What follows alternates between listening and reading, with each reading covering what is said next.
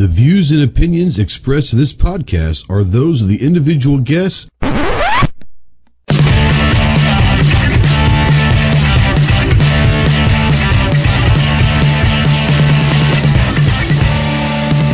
If you're a sensitive snowflake that may get easily offended, then turn this off immediately. If you want to hear the real truth about the gun culture, then stick around. This is the Armed Citizen Podcast.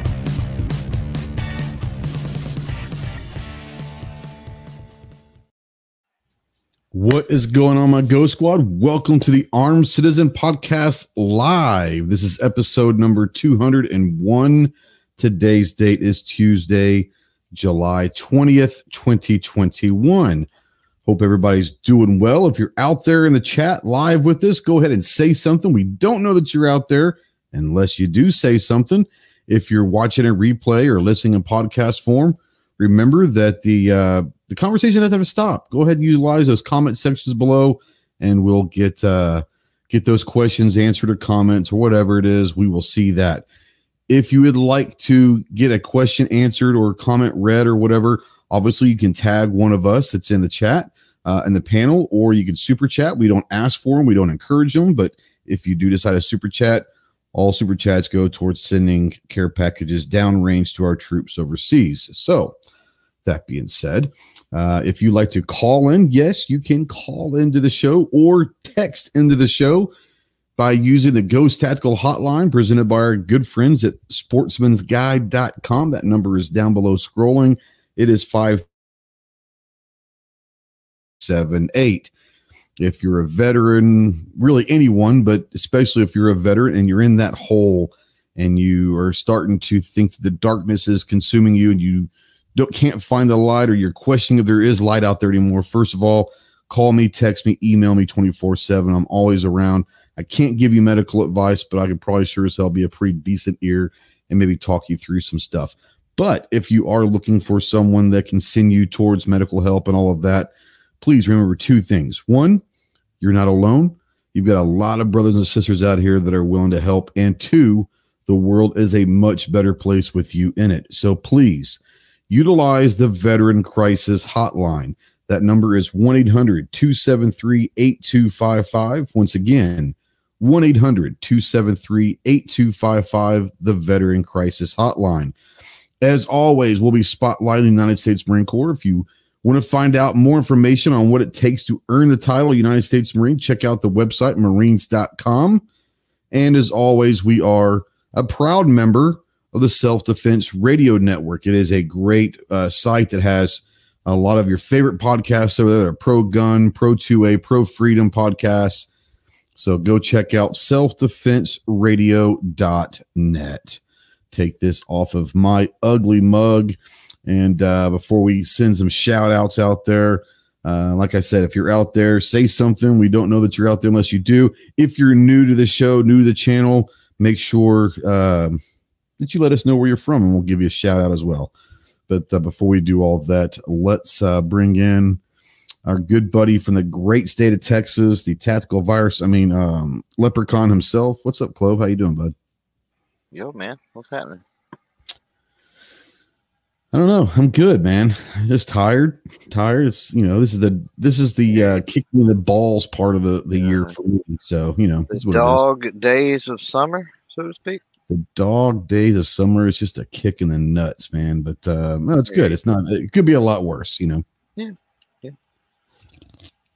I could not have a job and not be able. This is true. And pay bills and all of that stuff. So yeah, until the day that YouTube and my ship comes in on YouTube and I start making like Yankee and Eric money or Clover money. Yeah, right. And I'll be having a day job. Well, you hit 3 million views. I mean, that's we all know that you're getting about $50 1,000 ad revenue. So a little bit of division, multiplication there, and you can do the math and figure out how much money you made. So I get it. Okay. Sure. Yeah, sure. I make a lot of money on YouTube. No, I was kind of weird. It's one of those things that popped up on my email yesterday. I had no idea that I was coming up on it. I was like, what the hell? And I saw, I was like, oh, that's pretty cool. I had no idea. I had no idea where I was, but I put it out there, and then I saw a little bit later, I guess you crossed the 2 million. Yeah, I'm glad you did that. I knew I was getting close to the 2 million. And after I seen yours, it reminded me. I was like, "Oh snap! I wonder where I'm at." And I went and looked, and I passed up 2 million on like the 10th or 11th or something of July. So a couple weeks back. There you go. Let's say hey to everybody out there real quick, and we'll give the notification. Hi, I rock your world. So we got G23 out there. We got Buck, the gun-loving grandpa. She got to shoot with Buck over the weekend. It was great to see him again. Carolina EDC Reviews. What's up, homie? Let's see here. G23 was saying he got, yesterday, I guess he got the package from Mean Arms, an Endo Mag, so I hope you enjoy it. Off the X is out there. What's up, Lance? I'll see him tomorrow night. We've got a board meeting tomorrow, so I'll see him. Let's see here. Having a nice little conversation. Guns and barbecues out there.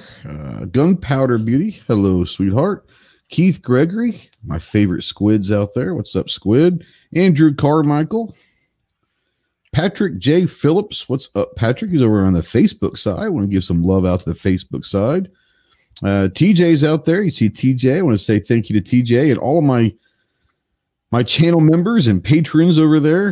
Appreciate it. But TJ, you see his name in a different color with crayons and all that stuff. That lets you know that he is a channel member. Rod Gates. What up, all? What's up, Home Diggity? Good friend, Rod Gates. Rod's going to have some interesting things coming down the line, so it'll be nice. Jim Rawls is out there. Yeah, Jim Rawls is out there. It's his first time listening live. Thanks for the podcast. I listen often. Hey, man, thanks for always listening. Welcome to the dark side of the cesspool that is the live chat. Feel free to go ahead and comment. So I'm not seeing the chat. Did you say Jim Rawls, like Lou Rawls? Jim Rawls? Jim Rawls, except it's Rauls. Oh, okay. Yeah. He said he listens a lot, but first time listening live. Like I said, welcome to the cesspool that is. Stephen Crumley out there says, unless you're a communist, I don't know what that's coming from, but I guess it could fit for a lot of things. A lot of things could go with that comma, unless you're communist, Now, you don't offer refunds, right? I'm just saying. For what? For joining live and. Oh, yeah, no. Once you're here, you got to stay. I mean, you might as well stay because once you come in the door, there's no re-entry and your money's moving. So you might as well just, if you're here, you might as well stay here to the end. Just saying. Right. I think I said Carmichael's out there. I think I said him earlier. Let's see here. My thing just skipped on me. Gotta love that. Spencer Erickson says, call the Vet Crisis Hotline. They always are there 24/7, 365. That's correct. That's good feedback. Veteran Crisis Hotline. Yeah, and it's just one of those things where, don't be afraid. Drop the ego, and a lot of time, that's what it comes down to is most warriors don't ever want to admit that they've got issues. They don't want to admit that, and I get that. That's the ego. That's the pride. But I promise you, you're not the only person that's ever gone through shit. There's a lot of people that have been there. What's that old story? I tell the story all the time, but a guy falls into a hole and he's yelling up to the ground saying, hey, somebody help throw me a ladder, throw me a rope or something. Next thing you know is a dude jumps down there with him. He says, what the hell are you doing? He's like, now we're both stuck. And he goes, yeah, but I've been here before and I know the way out. Yep. Same thing. So absolutely. We're always here to help. G23 says he's new here. Sure he is. Rob's out there, New York Outcast. What's up, Home Diggity? Drew is out there from Mean Arms. So he's on the Facebook side. That's all good. What's going on, bro? Rich White, the 1%'s out there. G23 says, I'm still under 2,000 views, I believe. Probably not. I doubt that very seriously. Andrew says it's 25 degrees here. It's too hot. I may die. Huh? Andrew, where are you from? Maybe he's talking Celsius. I don't want to hear be a thing. I don't know. Where are you from? And I'd like to know. Now, Ozzy, interesting, is over on the Facebook side. He says bark, so I'm going to say boo. They don't allow barking on Facebook, I didn't think. I don't think so. That was against the policy over there. Ooh, now Rob says he's trying to pass a kidney stone. That's not good. No, that's the worst pain ever. Yeah. I'm lucky I never had one, but I know people that have it. I've heard that it is not fun. I've never before. No, and I'm a bit of a sissy, I'll admit to it, but I've never had pain before that was so intense that all you could do was like throw up and then eventually dry heave. That's it. I mean, that's the only thing. I mean, it literally put you into convulsions like that. Yep. Unbelievable. Yep. Now, Rich is going old Hotel California. You can check out anytime you like, but you can never leave. So if we combine that and what you like to say, especially on Thursday night, saying it's closing time, you don't have to go home, but you can't stay here. Can't stay here. That's right. But then you go and say you can check out anytime, but you can never leave. Which one would you rather have? Would you rather have you got to go, but you don't have to go home, but you can't stay here, or you can check out anytime you like, but you can never leave? What would you rather have? I want you to go home, or get out of here. Get out of here. Yeah. So you don't want them there forever. Okay. Yeah, I hear you. Mario's out there. Let's see here. Going down. See if I missed anything. I don't know if I missed anything. It looks like just having a good conversation. Lance says that he has 3 kidney stones of fear pain. Hope it passes soon. Yeah. He has them now? No, I think he's had 3 kidney stones. Okay. Yeah, I don't have the chat up, unfortunately. Yeah. Kurt Cobain didn't kill himself. I would tend to probably agree with you on that. Now, Andrew said he's in Scotland, Gold's country. There you go. Didn't get all dressed up for nothing. Raw Devil Dog, my buddy Kagan. Semper Gumby, my friend. Semper Gumby. Scotland. My family was Scotland, Ireland, and then other side was probably German. So Kagan comes back and says Epstein didn't kill himself. I think we all know that. So if you guys have been keeping up over on the Twitter polls, so that's a matter of perspective, right? Well, that's true. That's true. Once as well. you get involved with those people, then could you really say that you had no part in it? That's right. Yeah. Once you have sold your soul, you know what's going to happen. Right. You know? Right. So kind of in a way, yeah, he did. Yeah. That's what it is. And I hate to say that, but you're right.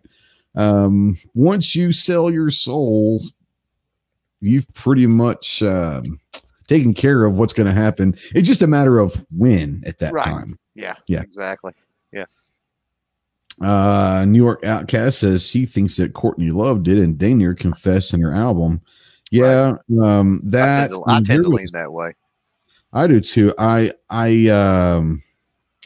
He commented because of his my shirt. I figured that. I'm not the smartest crayon in the box, but I ain't the dullest either. No, but not only on top of her album and a couple songs, there was a documentary that they had. I think it was on Netflix or Prime or wherever. It was one of them I watched last year, and it was a private investigator. I want to say that actually Courtney Love initially hired to find out what was going on. And he's going through all of this stuff and he's starting to think this isn't adding up. Right. And he starts asking her like poignant questions and it gets really, really weird. He's recorded all of the conversations, the phone calls, everything. He's recorded it all. It's a really cool one. And it, once again, all documentaries and all that stuff, they have an agenda. Let's be honest. But this one, it's definitely strange. It's definitely strange. So yeah. Anyways, so if you guys have been watching the different polls that we've got going over on Twitter and on Instagram and here on YouTube, we're going to talk a little bit. Just have some fun tonight and talk a little bit about maybe some of the best guns and not just handguns. We'll go into all of them in the last decade.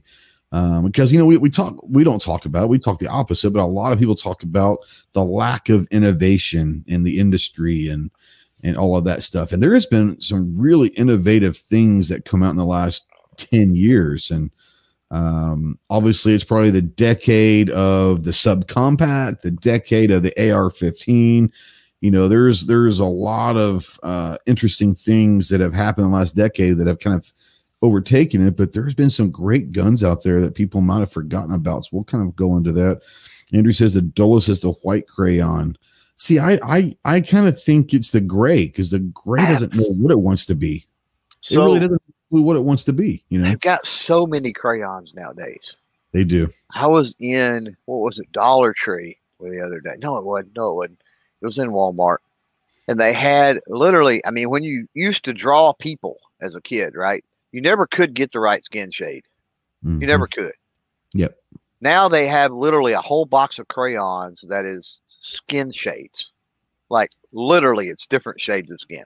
Those colors, from white, pasty white, to a little yellowish tint, to a little red, to the browns, to the, it's crazy. Yeah. Now Jesse out there says, your favorite crayon, Ghost, if you eat purple crayons, they're called grape crayons. First of all, they're not purple, called grape crayons. Is that considered cannibalism?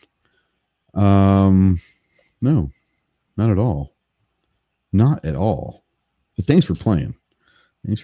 Jason Ewing says, howdy, everybody. Howdy, Jason. So over on the YouTube, we put out a poll yesterday, and there's been, let's update this real quick. But no Z, just a poll. Polls. Yeah, polls. Lucy Strikes out there. I've seen. What's up, Lucy? Lucy out there. At least he put something this time. Ricardo puts a $10 super chat. Says, hey, everyone. At least he said something. Usually he doesn't even say hi. He just puts it out there. And that's a way to get, I'll Ron Burgundy it. Whatever it's on there, I will read. Just saying. For the most part. But yeah, over on YouTube, we put out a poll yesterday. Right now it has 562 votes. And I said, and once again, we could go and have a list of 100 of them, but I just picked 5. They only allowed me 5 choices. And I said, of these, what is the best handgun of the last decade? And right now, leading at 38% is the SIG P365. Coming in at second place with 25% is the M&P Shield. Coming in third place with 15% is the CZ Shadow 2. Coming in at fourth place with 12% is the HK VP9. And coming in fifth place with 9% of the vote is the Walther PPQ. Now, once again, I know that could go a long list. I actually have people saying, what, no Glocks? There have been some great Glocks that come out in the last decade. The 42, the 43, the 44. I don't know if it's great or not, but there's been a lot of them that, have come out in the last decade. And I went by sales. Those were the top 5 selling guns of the last 10 years that were introduced and made public the last 10 years. Obviously, a Glock 19 and some other ones, CZ75 and Beretta 92s, are going to sell like crazy no matter when they are, but they were not released in the last 10 years. So we went with those. So I want to kind of start with you and say, okay, of these 5, VP9, the PPQ, the P365, the Shield, and the CZ Shadow 2. Of those 5, what do you think the best handgun is of those? Read them to me again. Read them to me one more time. Yep, you're breaking up. Can you hear me? Yeah, I can now. Okay. The HK VP9, Walther PPQ. Right. The SIG P365. Right. The M&P Shield. Right. And the CZ Shadow 2. Those are all crazy different handguns. Mm-hmm. So it's like, I know. So it's like pick your best favorite fruit. You want an apple but not your favorite apple, but pick your favorite fruit. Got a banana and an apple over here, and a peach and a plum and it's like, holy Moses. So I probably lean toward the CZ, honestly. If you're talking about best built, probably the best trigger, being hammer fired. So it's kind of in a different league, I think, than anything else that you mentioned.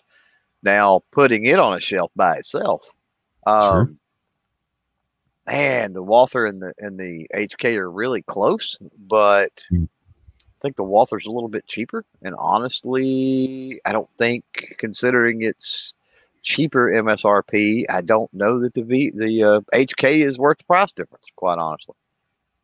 There you go. Okay. Yeah, if I had to pick, I think it would come down between the PPQ and the VP9. I actually go the VP9.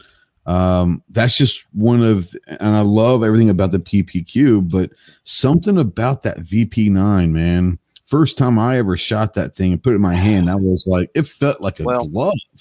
And I was like, oh my God, it's beautiful. It feels great. But yeah, I don't think you can go wrong with any of the 5 of them. But I'd probably go, of those 5, I'd probably go VP9. Given money not being a budget, money not being an option, right? Yeah, I think I would go VP9 too. Better overall when you factor in MSRP. That's when I go Walther.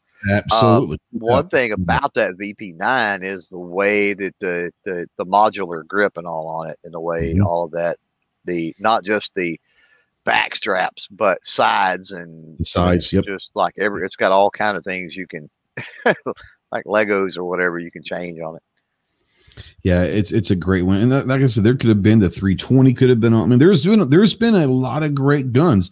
So now, just kind of throw it out there. Not taking those 5 of the last decade that you can come up with.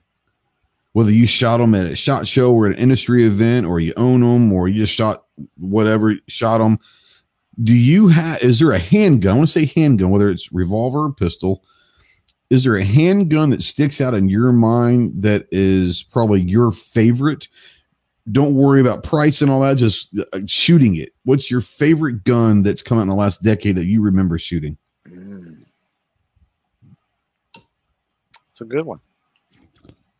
I'm here to ask the tough questions. Got all the hard questions. Yeah. Golly, there's so many. Whichever one is in my hand at any given time. That's kind of the way I am, unfortunately. But, man,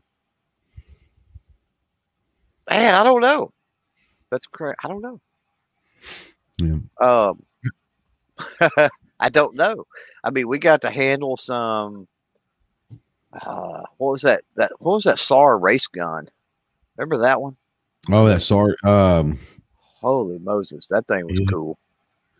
Can't remember what they called that thing, but yeah, that was pretty sweet. That was cool. And then the one that went out of business, but everybody was all crazy about. Remember that one? There for like 2 years, and then it went out of business. Somebody out there in the chat's going to name it right away, and I can't even think of the name of it. Oh, you're talking about came out about 19 or something like that. Yeah, 18 yeah, something like that. Yeah. Yeah. What was that? I remember that. It was the craze. It was expensive. It was. Yeah. It was.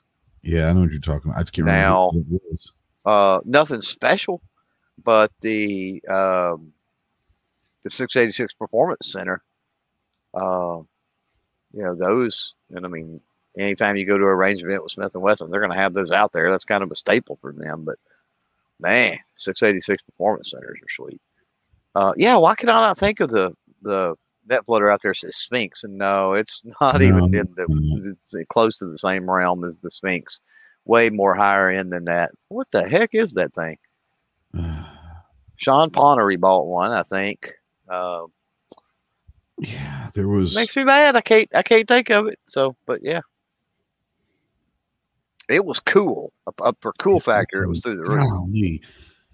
I can't remember what that was. It's going to drive me nuts now. I can't either. It's driving me up. It's driving me absolutely insane. No, it's not the Yeet Cannon. I'm sorry. Sorry about the Hudson. No. Yeah. Yeah. What was it called? Yeah, the Hudson. It was the Hudson. Yeah. What was that called though? Good Lord. The H9, the Hudson H9. H9, I think that's what it was. Yeah, that's what it was. Good job. Yeah, good job. And thanks, Guns. Appreciate you. Barbecue out there. Mike Sykes says H9. Yeah, that's what it was. I remember it was like 19, I think, maybe 18. Yeah, those were cool, but I mean, they were pricey, and from what I'm hearing, they had issues, and like I said, cool factor through the roof. And I want to say, if I remember correctly, they did have some issues because I think they rushed it to market way too quickly. Oh yeah. And I think what happened was the issues that came back, and there was a recall or something like that, and that put them under. I mean, they just like right out now. Mike Sykes out there is bringing up the Alien Lago. That's a cool one. It's a cool one. Yeah. The H9 was pretty badass though. Yeah. I'll tell you right now, anytime you get to shoot a Korth revolver, oh my God.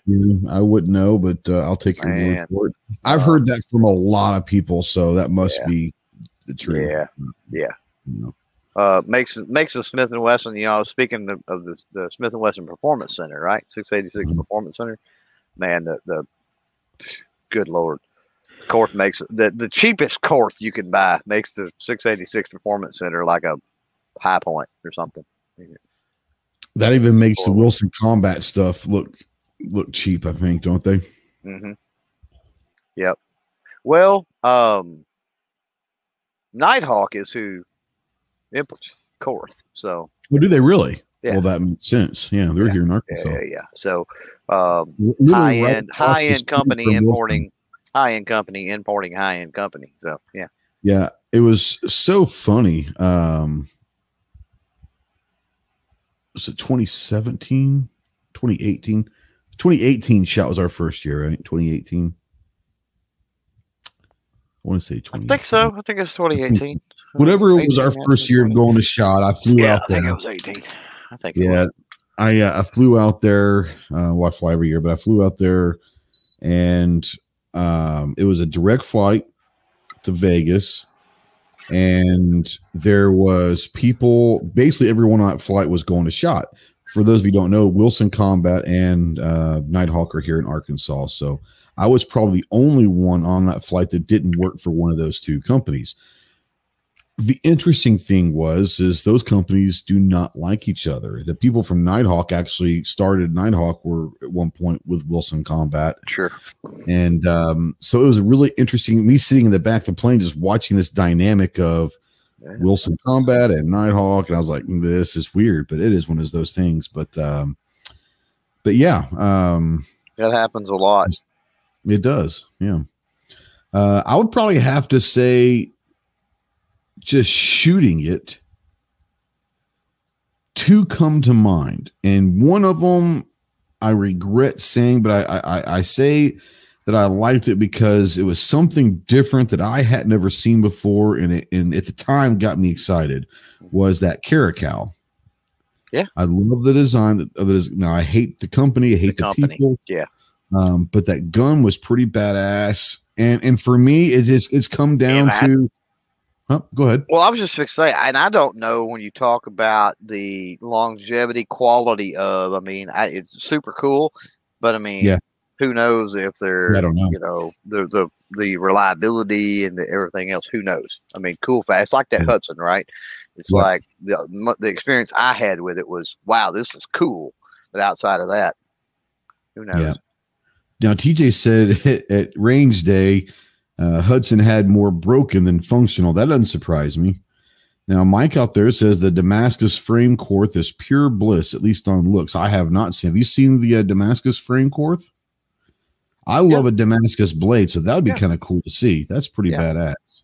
Oh, personally, have I seen? No. Yeah. But yes, I know what you're talking about. Yeah. Yeah. F8 says Nighthawk Medic. No, Nighthawk is a custom, kind of like Wilson Combat, high-end custom you can send in, Nighthawk is. I probably am looking at course once a week or something. That's just Understand.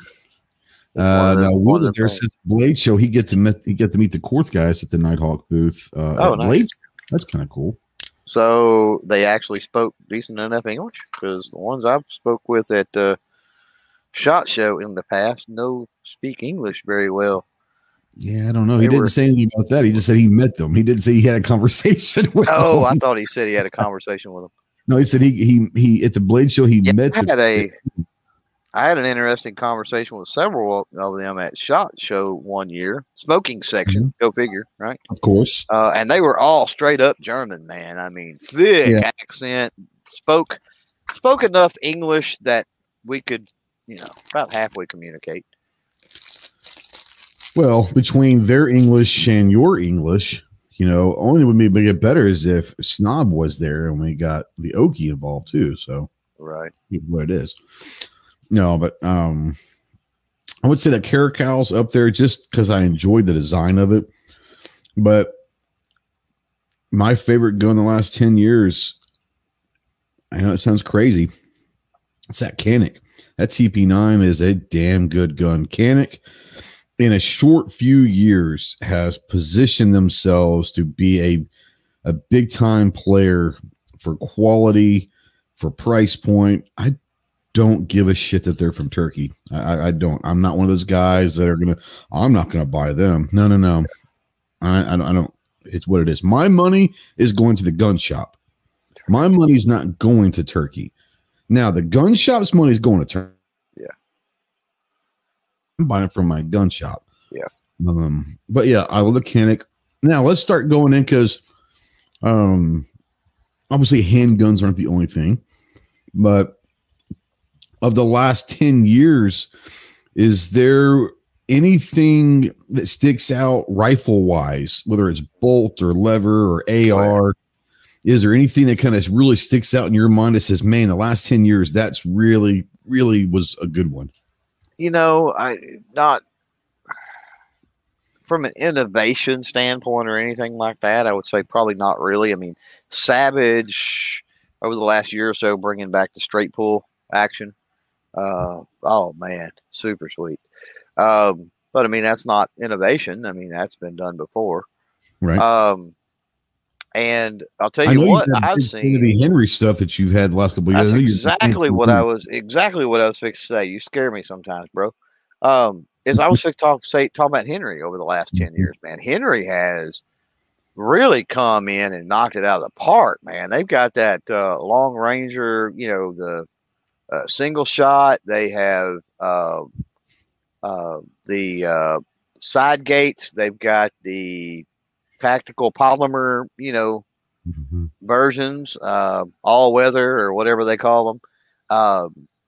They've come on with just a wide variety of stuff that they've been putting together. And those long rangers I haven't got to play with one extensively, unfortunately, due to, the cough and no shot 21 and everything else. But I was really wanting to kind of make that my foray into the 6.5 Creedmoor with one of those, because from everything that I'm looking at, reading, and my limited experience, those things are very similar to like a Ruger, an old school Ruger number 1 rifle. So if anybody's out there familiar with those old school Ruger number 1s, man, oh my God, those are solid rifles.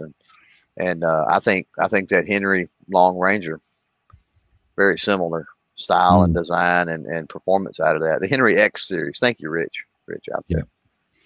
Yeah. Mike Sykes says, I've enjoyed seeing lever guns with threaded barrels and rails. I think everything in the last 10 years is kind of starting against a lot of people's wishes, but whether or not it's gone that way or they're offering that side of things is a tactical, right, that's where the AR platform, its influence is not just the AR platform, because everyone's got an AR now, but the modularity of the AR has really, gone crazy. I do like the fact that there are a lot of, and I think for me, we'll go into this a bit later, but I don't do a lot of bolt action or lever action. I have enjoyed looking at your Henry. I think there are some beautiful rifles. I honestly think that Texas, that Lone Star edition, or the Texas, whatever it's called. Oh yeah, Black Gold might be one of the most beautiful rifles I've ever seen.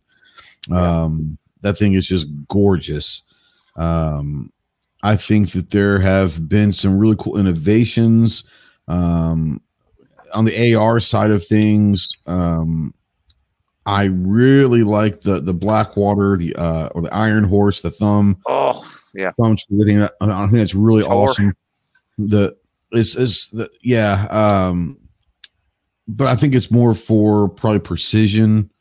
Yeah. Long range. I know that it comes in a 223, 5.56, but I think that's something like an AR-10, or you give me a 6.5 Creed, or that thumb would be perfect for maybe precision long range. Well and well armed, and Rip to Frank over the last couple of years. Yeah, unfortunately, absolutely. Frank was a heck of a guy, but POF and some of the stuff they put out over the last decade. Oh man, amazing! They won Rifle of the Year like 2 years in a row, or something like that. Absolutely. 223 DMR says, I don't have an AR. Some people just disappoint me. I'm just kidding. No. Right. The suppressed 4570 is God's gift to the woods. I don't know anybody that runs a suppressed 4570. It would blow every baffle. I mean, my suppressor, bore wise, would handle it. But my suppressor for my 458 SOCOM, bore-wise would handle it, but pressure-wise, no, there's no way. There's no doubt it would damage it. And I don't. I'm sure somebody's out there doing it, but it's like, wear some ear pro. Right. So my wife sent me a text. I guess she goes, "What are you eating?" And she can hear me out there. Obviously, mess with these rappers. I'm eating gummy bears. There you go. So she's wanting to know what I'm eating. So she can hear me out there. I'm eating gummy bears here, Yoko. Do you eat the purple ones first or the grape ones first? No. I literally, this is what I do. I get my little package of gummy bears. Those are Haribo gummy bears too. Those are like name brand gummy bears. Yeah, buddy. They're also the only ones that I've been able to find in these small little individual packages. Ah, gotcha. So at this point, I just throw in my hand. You could buy them bulk, and you could get you some of the little Ziploc bags that are. I'm too lazy for that, bro. Save a lot of money. Come on. What about the 700 Nitro Express? What the hell is that? Oh, that's a big honking round. Nitro Express. Let's see here. Silencer Co. Hybrid handles the 4570 with ease. It also doesn't quiet it down very much, but okay. Here we go. I'm very, very, very, very snobby when it comes to suppressors and night vision. Right. You know that about me. Some people out there may not. But yeah, when I go suppress, it's not, I don't want to just cut the noise by a few decibels to make it hearing safe or, whatever. It's like, I'm looking for movie quiet or I don't want it. And I've got several rifles that suppress. They are movie quiet. It can be done. Yeah. They, let's see here. I got a text, from Mario. There we go. It says, check out the Canic Rival. The Rival's beautiful. SFX Rival, I believe, is what it is. Oh yeah. All the SFX. That's one of like the similar to the Signature line, isn't it? Yeah, I want to say it's kind of got like all of the The levers and everything are like gold, and it's like a gray, really cool gray and gold combo. At least one that I saw. But yeah, that rival's pretty cool. It's more of a race gun, and that's what the SFX. The SFX is their race gun, their full size long barrel race gun, basically. Yeah. Yeah, that's very similar to the Signature. And I got to shoot the Signature earlier this year. In fact, the Signature may just be a little different version. The Signature, I think, is white. That's the only difference. Doesn't have quite the slide cut and aggressive. I don't think it had all the rail section cuts and all on it. Just looking at it.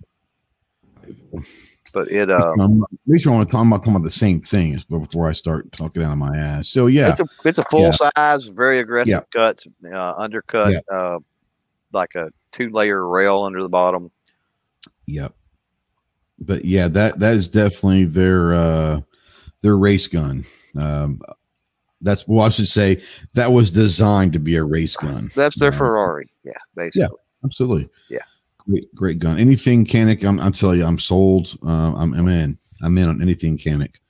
They've proven them. As a matter of fact, there might be a video coming out this weekend. If you're on Patreon or a channel member, you've already got a chance to see it. But yeah, I just don't understand I don't understand those cuts on the front. I mean, maybe that's for lightening up weight. I mean, it looks like rail segments, but there's no way it can be because that moves back into the frame. So I don't know. Yeah, I would say probably weight. It looks cool, but it's not going to have anything to do with muzzle or recoil. So that's out the window. So I don't know. I think it just looks cool, really. I mean, I don't know. I'm sure there was a reason for it, and if I wanted to go online and probably dive into it, I could find. But ultimately, yeah.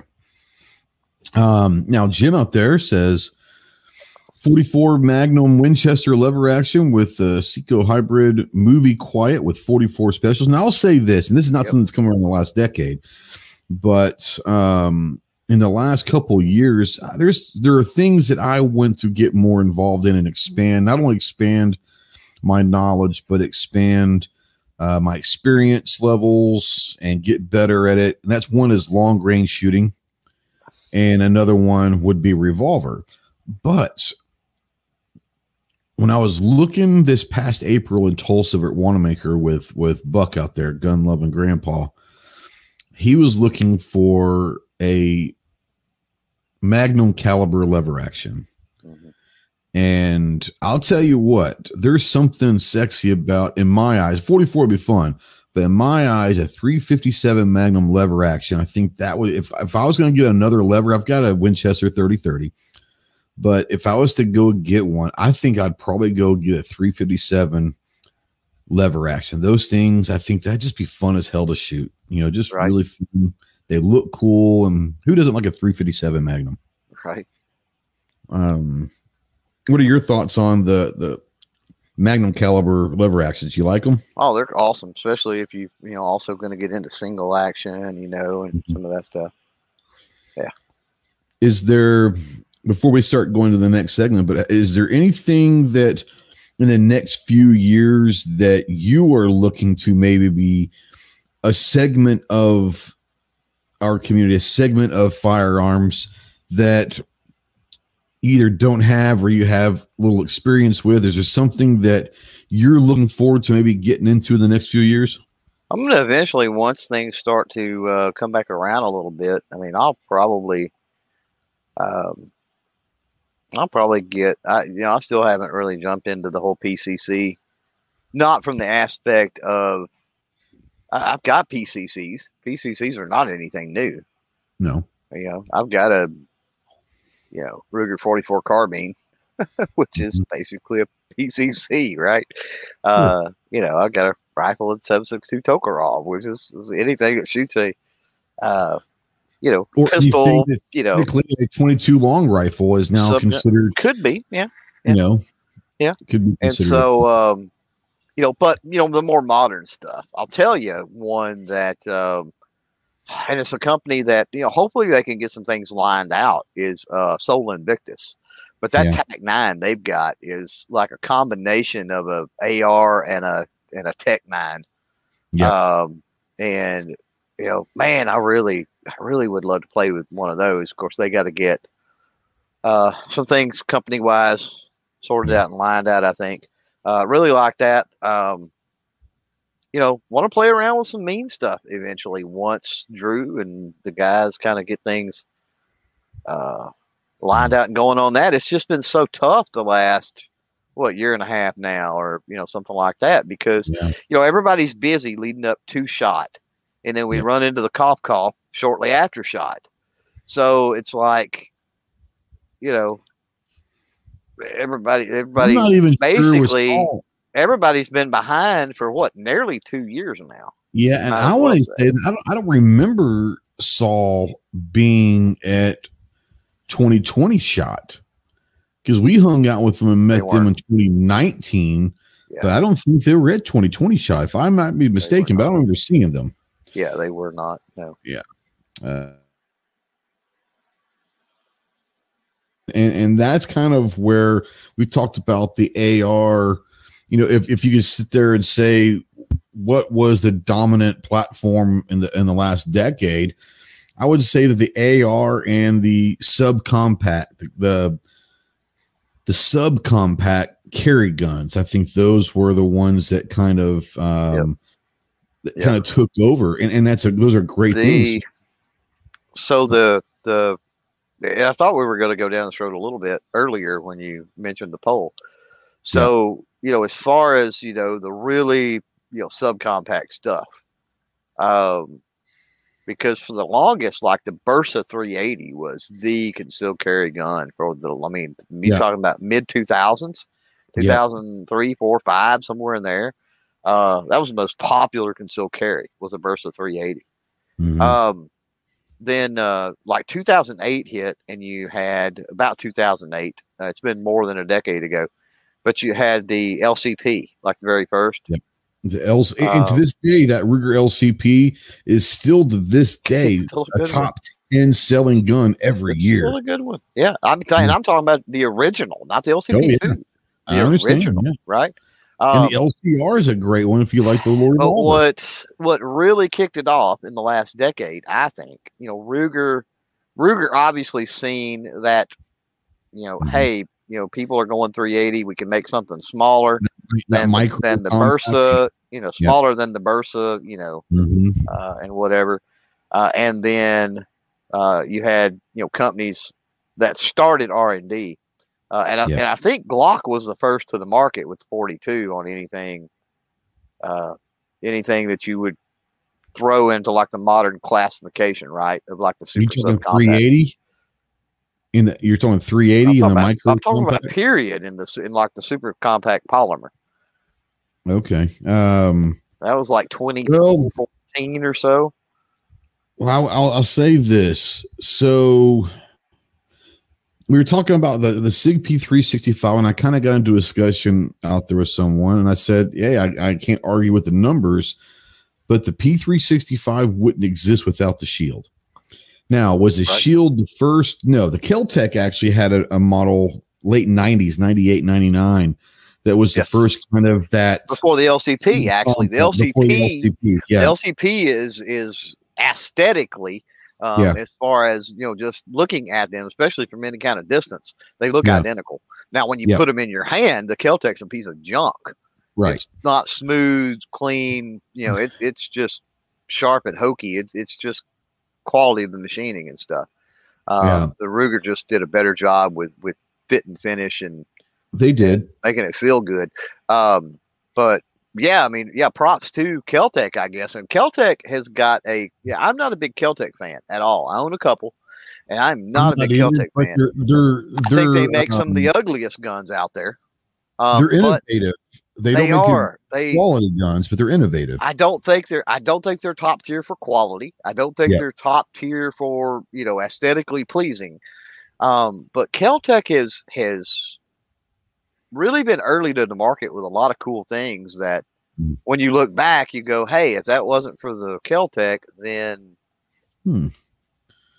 So G says, first of all, G, you've got a link come on in, but he says LCP is just a Kel-Tec once their patent ran out. There you go. Yep. But when I was talking with them and the discussion was, I don't think it was the first.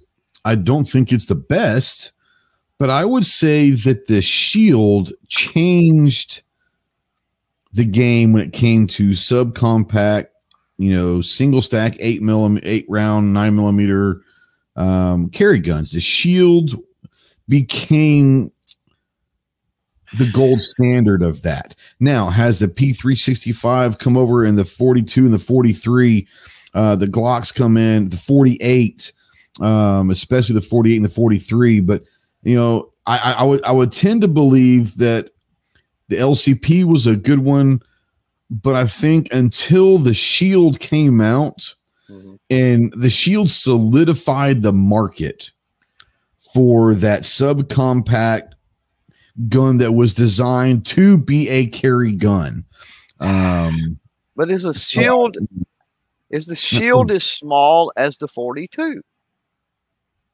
Or even the 43? No, it's not as small. Yeah. But what I'm saying is I think the Shield was the precursor to the 48, the precursor to the P365, the precursor to all of these 8 to 10 round 9mm, larger frame, but yet still small enough to carry comfortably. And that's where I think the concealed carry boom happened. I'm not saying that the Shield was the cause of it, but I think that the Shield legitimized that sector of what a carry gun could be. Without that, they wouldn't have gone to the 365. They wouldn't have gone to the 48. You know what I'm saying? Well, like that was a major manufacturer making that move, right? Like that's what I'm saying. That's what I'm saying. Major in terms of that niche. Yes. Right. Not that Ruger is not a major manufacturer, but let's be honest. Ruger is more known for I don't want to say FUD guns, but Ruger is not known for necessarily for carry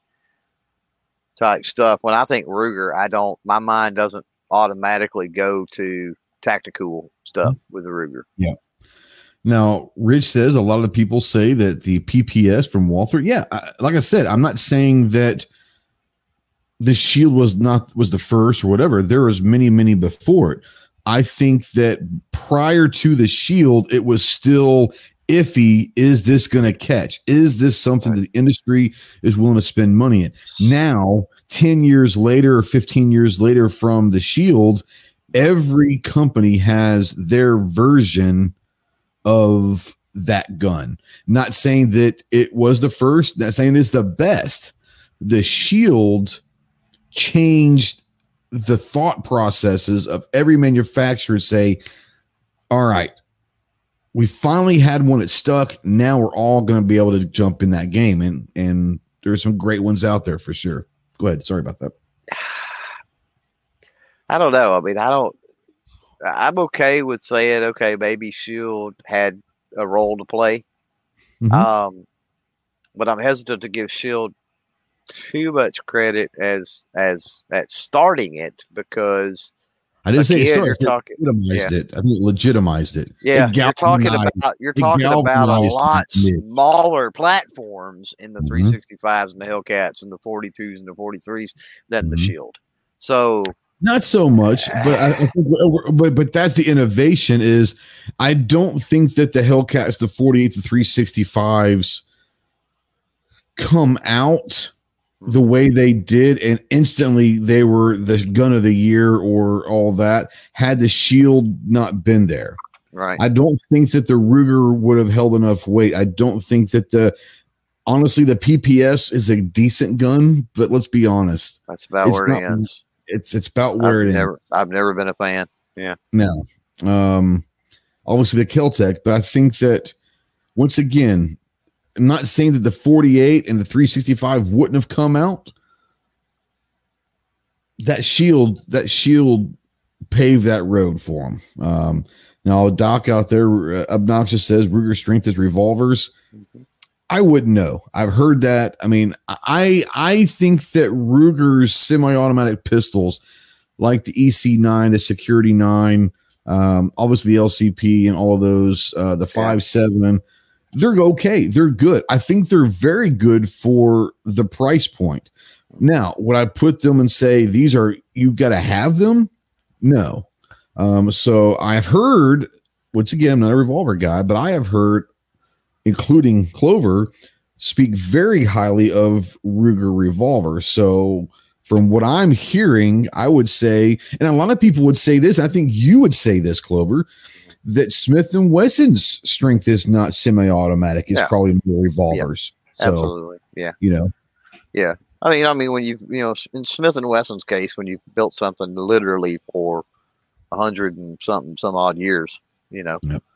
And Ruger's been doing it for a very, very, very long time. Yeah. But yeah, you're also talking about companies that built their name and their legacy, and companies sell out and change ownership and change management all the time. So we're not talking about Western are not in the same when we say the company, we mean the legacy of the company, basically is what we mean, or at least what I mean. I will put words in your mouth. But yeah, you're talking about with Ruger Smith & Wesson. That's what I said. I go more Fudd gun because that's in the last 10, 20 years, whatever, things have shifted more to the tactical or the carry or the, with more states coming online, obviously with, permitted carry and then permitless carry and then constitutional carry and then whatever it might be. Our Second Amendment rights have trended in such a way that's led to that market being able to open up. Right.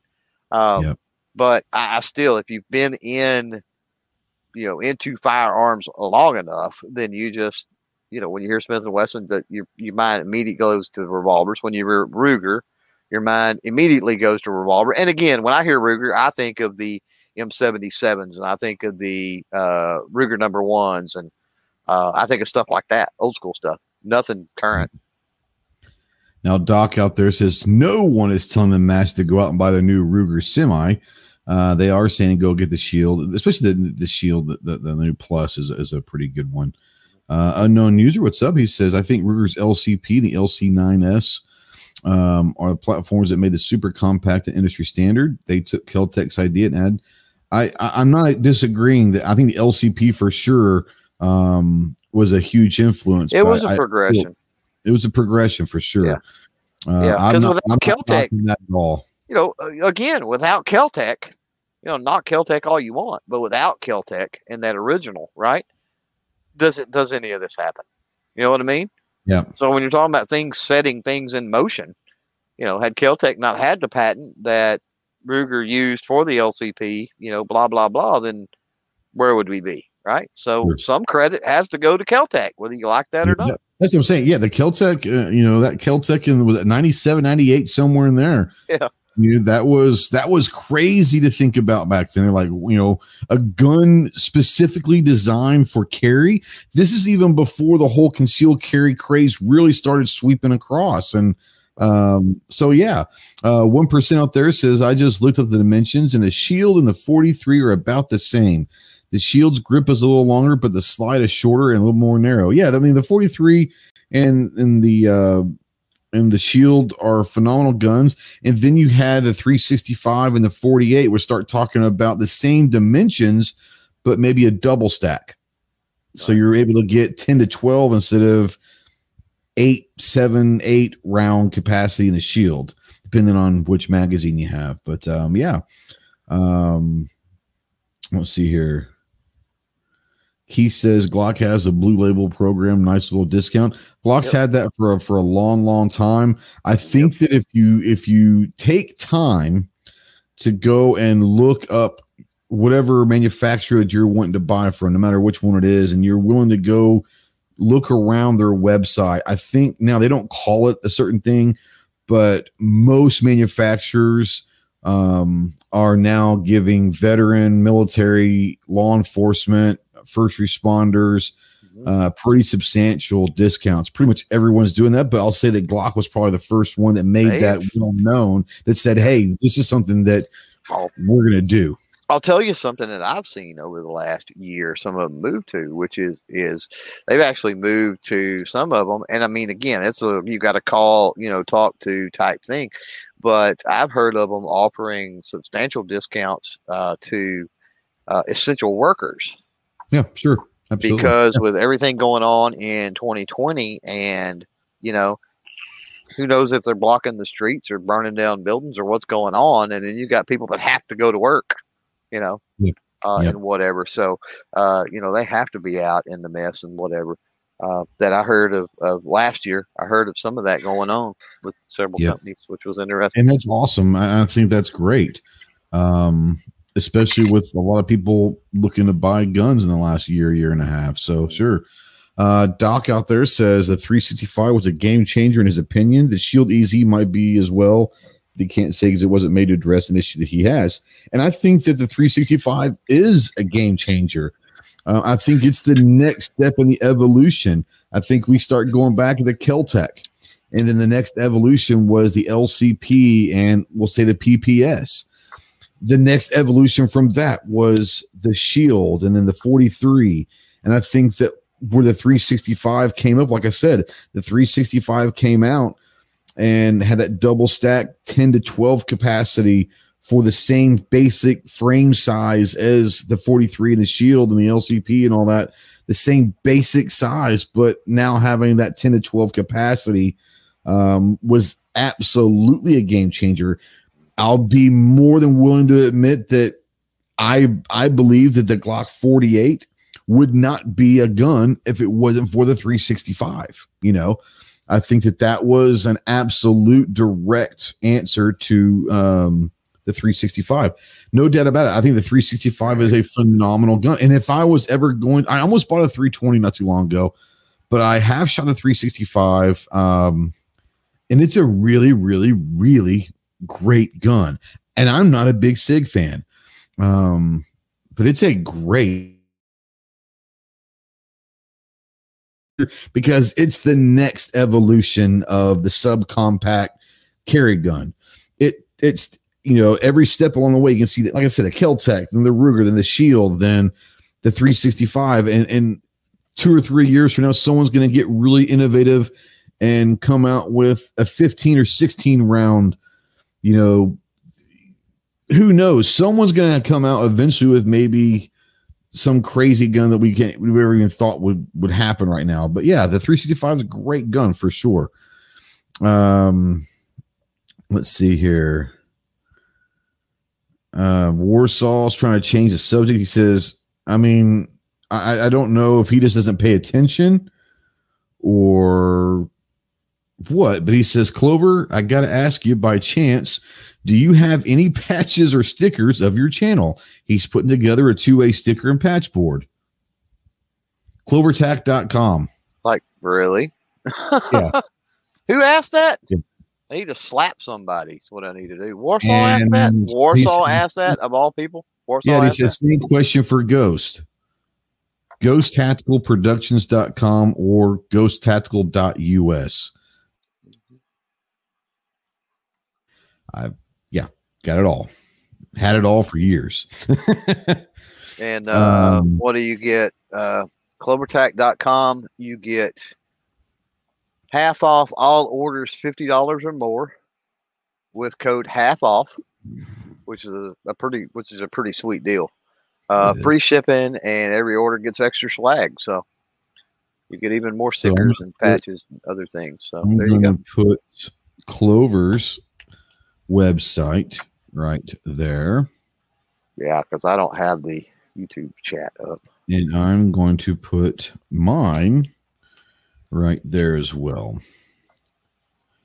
So there you go. I'll tell Warsaw this: if he does the $50 with 25% off, I'll make sure you get several extra patches for your panel that I don't sell on the site. There you have it. Wheeled out there says IEDC a Para-Ordnance P12, the 12+1 of 45 ACP. It's a heavy 32 ounce, but same size footprint as a Glock 19. So the Glock 19, everyone knows, is one of my favorite guns ever. that's not what they call a that's more of a compact. That is not in the same realm as the Shield of 365. That's in the same level as the P320, M&P 2.0, that 15 round capacity to 17 round, depending on what it is. But yeah, for me, go ahead. No, you finished up. I was saying for me, for the longest time, I carried a Shield for years, and changed over to the PPQ. I carry the Canic. I've really been carrying the Beretta APX for the last month and a half. Really that gun is really growing on me. Really am liking the APX. Trigger is getting better and better and better and better. It's a really good trigger. Not quite PPQ Canic, but it's really damn good trigger. Right. But yeah, I've enjoyed that. But yeah, you're starting to talk about 15, 17 plus one carry guns. In my eyes, those aren't carry guns. They're guns that you can carry. When I think carry guns, I do think of the Shield, the 43, the 42, the 48, the 365, the LCP. Those guns were literally designed and made, not specifically for, but they were designed to be carry guns. There are a lot of guns out there that you can carry. It doesn't mean that that's what they were made for, Go ahead. Well, Wielding Well Armed mentioned that pair of P12. So for some time, I carried a pair of Warthog, which is the alloy frame, the little alloy frame, double stack. And so it was, I don't know what the weight is, but I would wager with that alloy frame, the weight was definitely lighter than 32 ounce. Now, I will say this, it shot great. Recoil was super, super manageable on that thing. It's pretty amazing considering how small it is with 45 ACP. And I think we're talking like a 4.5 inch barrel at the most. Maybe. No, at the very most, it's going to be a sub 4, I'm sure. With a 45 ACP, that's going to have some. Yeah, it's going to be a sub 4. I'm pretty sure. It's been a while since I've got it out. But my question was, I don't know if Wielding Well Armed has any experience with the Warthog. I don't have any experience with the P12, so I'm just curious size wise if the Warthog is a little bit smaller. I would think it probably is because I think the Warthog is like a 10-1 or an 11-1 or something like that. Yeah. Jason says I try to carry the 2.0 but bought the Shield. Yeah, see, that's what I'm saying. For me, for the longest time, I carried the Shield because it was just smaller and easier to carry. I find myself carrying, like I said, the Canic, the APX, the 19, the PPQ, the more compact or the subcompact, the 4 to 4 in the 4.2 inch barrels, but the Glock 19 size versus the Shield size. I've been carrying those more, and I don't know why, but in the last year or so, I guess those are the size guns that I've enjoyed shooting the most. I want to start carrying them, but forever I carry the Shield, and the Shield's still in my rotation for sure. Now I will say that TJ up there is talking about stickers and patches. He said just steal them at SHOT, like they steal. Him and Jeff are notorious for trying to steal our patches and stuff off our backpacks while we're there. So yeah, but the problem is Warsaw's got to get to SHOT first. TJ, just saying. Take extra patches is all you do. Then you're right. That's right. Now, if somebody steals one of my coveted patches, then we've got a problem. I'm going to track somebody down and whoop them. And nowadays, with RFID chips and some of how small trackers are, you better think twice before you steal any of my good patches, because I might have sewed a tracker up in it. You never know. That's right. Rich said the Shield was his EDC until he got a Jaws G2C. There's the Jaws Taurus, the G3. I really have enjoyed that gun. It's very pleasantly surprising. I'm not going to lie. Pleasantly surprising. It's about time because the PT-111, the Millennium, what is it, the PT-792 or something like that. There's several that Taurus put out there for a while. It was just the Spectrum Gizzard out there. You can speak to the Spectrum. No, it wasn't. Was it the Spectrum that he got and had trouble with? Maybe it was. Man, there's just so many that Taurus has put out, trying to get it right. And I think the G2s and G3s are I think that's their more solid lineup. Yeah, I think everyone's talking the G4X. Everyone's raving about it. I have not shot it yet. I don't know. Did you shoot that down in Alabama or not? The G4X? Yes, I did shoot the G4X. Yes. Pretty good?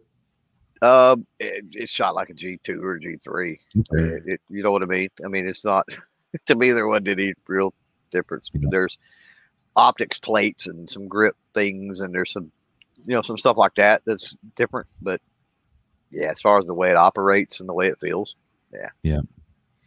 yeah. Doc says everyone had problems with the Spectrum. The Spectrum was not their most. Oh, and then they had that curb. I forgot all about the curb.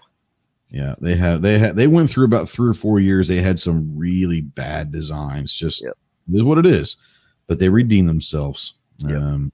The G series is probably saved. Honestly, it probably saved Taurus. Yeah.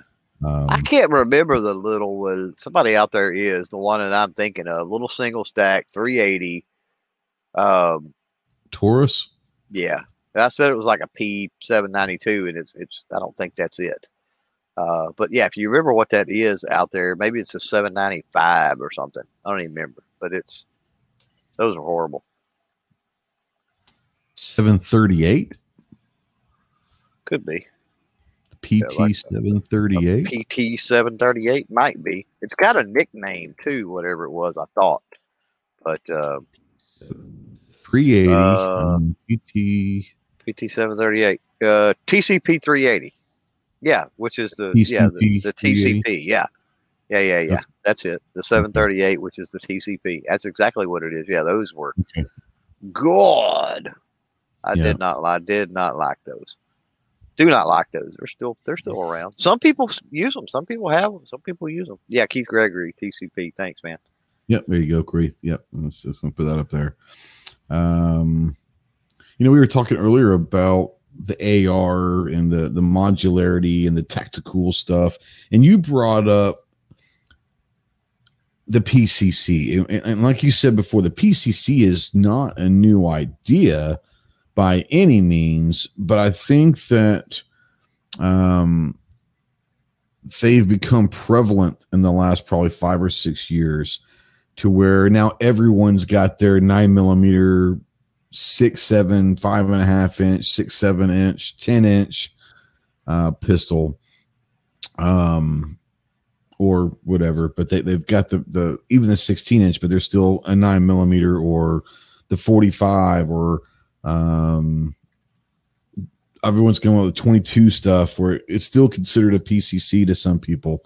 Why, I don't know. But you were talking earlier about Smith & Wesson. And you were saying, most people, when they think Smith & Wesson, they think revolvers. Mm-hmm. When most people think Ruger, they think revolvers.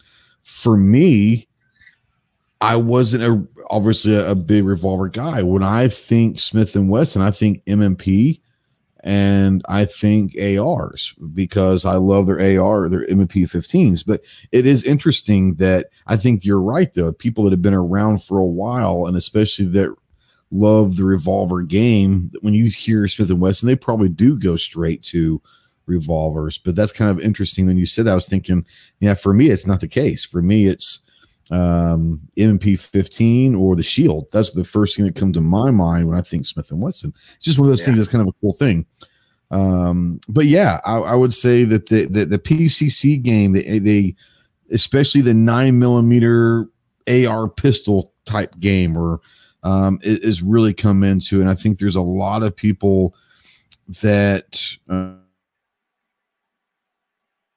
Sunday, me and Buck and Hans were shooting at the range, and I was shooting a lot with my 9 PCC, and there were a couple guys are out there, and they were talking, I've really been thinking about getting a 9mm AR and all that, and I think that's something, whether it's not as 9mm, but I think that's something. I know there's a lot of people enjoying the 10mm ARs. Someone mentioned earlier in the chat the 308 pistol. That's not something that I'd be interested in, because I think that just kind of diminishes the whole idea of the 308 round. But hell, do it, man. I'm all for it. Nah. Depends on the barrel length, but nah. I mean, if you're able to. Depends on what you want to do with it, right? Like a 10-inch AR-10. Yeah. That just doesn't seem like it would be. I mean, what's the point? So you would say what? Go 300 blackout if you were going to do that? Absolutely. But why get into a whole different caliber? Maybe if you've already got 308. Well, you're going to get there's a lot to be said about that. Where you're going to get roughly the same performance probably out of it, in my estimation and experience. So, yeah, I don't know. I don't know, but yeah, I don't see myself jumping into the 308 game at a pistol at the pistol length. You're not going to get the versatility. You know what I mean? I mean, the 300 blackout is awesome, versatile, but if you already have 308s, then why not? Just not going to be good past a couple hundred yards.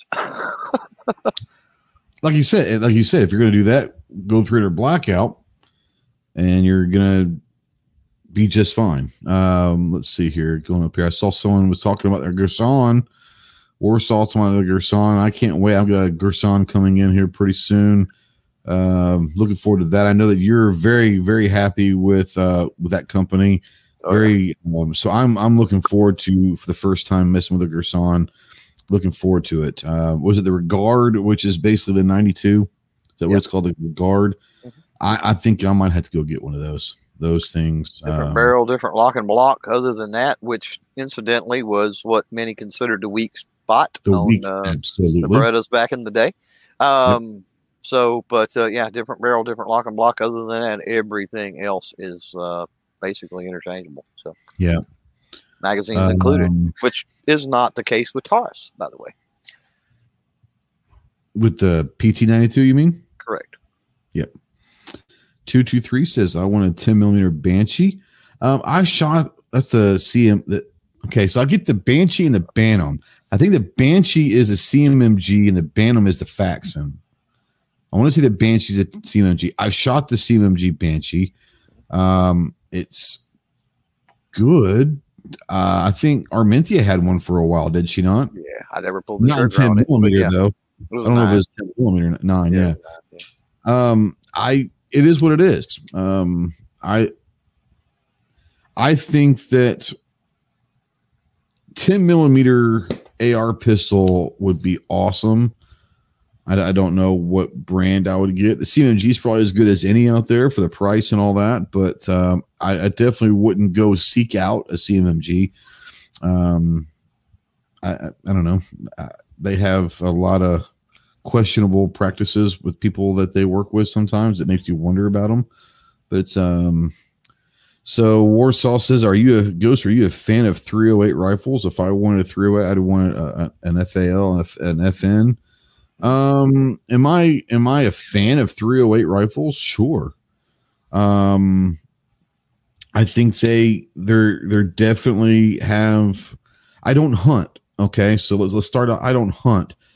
So the reason why I would not go 308 is if I was going to go into something like that, it would be for long range shooting. And I think that with the 6.5 Creed, the 6mm, there's a bunch of different calibers that I think have probably surpassed in precision calibers over the 308. Once again, I would not use 308 for what most people would use it for. So for me, if I was going to go more of a long range platform, and Clover knows this, I'm looking to get into a 6.5 Creed. Does that mean that I'm not a fan of 308? I am a fan of 308, but once again, my uses for a 308 are very minimal. And I think that there are some superior ballistically good calibers out there for specifically long range shooting.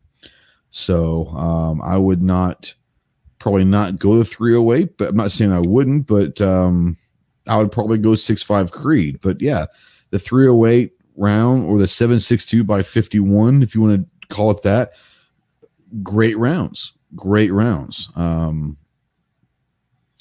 But if, like I said, I'm not going to go. If you had a 308, let's just take this for instance, a Savage Stealth in 308 and a Savage Stealth in 6.5 Creed. Clover knows this. I'm going 6.5 Creed. Clover has a Savage in 308 and loves it. But I think Clover's uses for his 308s, he's got more usage actually for a 308 than a 6.5 Creed. I don't. I really don't have a use for a 308 in my lifestyle. So if I was going to go with something that was going to be more of a long range or intermediate range rifle, I'd probably go 6.5 Creed for sure. Mm-hmm. What about you? I know you're a fan of 308 though. There's nothing wrong with 6.5 Creed. There's several other cool calibers that are out there now. I'm talking long range. I mean, I really like a 300 Weatherby Magnum, 300 Win Mag. I think if you ask most long range guys, you tell them about the max range plus the power oomph. I would say that you would find out. I would say most snipers are probably a 300 Weatherby fan or 300 Win Mag, a 300 Win Mag for sure. I know a lot of famous snipers were 300 Win Mag. Charlie's a 300 Win Mag guy when he was in, Yep. But yeah, so, yeah. But, your Savage 308, yeah, look at it. You have a lot of uses for that that I wouldn't have, Right. I'm going to take this off. IWI has a 10-inch version in 208. I had to stop and ask why. I did just get it in 7.62 by 39 at that size. 308. Okay. That's a typo. Yeah. Yeah. A 10-inch version of the Ace in 308. I just don't see that. If I'm going to go a 10-inch barrel with the 30 caliber, it's not going to be 308. I don't know. Not going to be 308. Let's see here. The HK91. Now, the HK91 is a badass. It's basically an MP5 design, if you want to call it that, and 7.62 by 51. That is a beast. They're heavy as shit, though. But now that'd be if I'm going to do something like that, it would be the 91 that I probably go with. Well, that's a battle. That's a battle. It's a battle once again. But that's kind of where I'm going to lean towards decision processes and calibers. And that's a great thing about you and I. We might end up with the same kind of guns, but they're going to be for completely different reasons, Right. TJ says he finished an AR-10 and 6.5 Creed. It's also shoot, and that's one of those things that Clover, you and I talk about this a lot. And the 6.5 Creed, the more and more I think about it, I think that I probably would go with an AR platform 6.5 Creed over a bolt action. I don't know. That's what I shot Charlie's 6.5 Creed. I don't know. It'd be tough.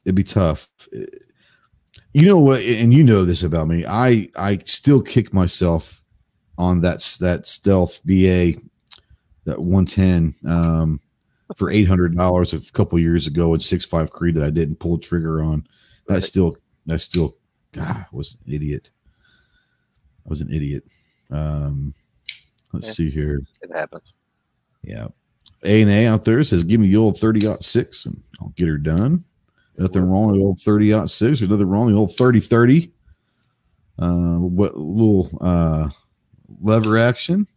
I think that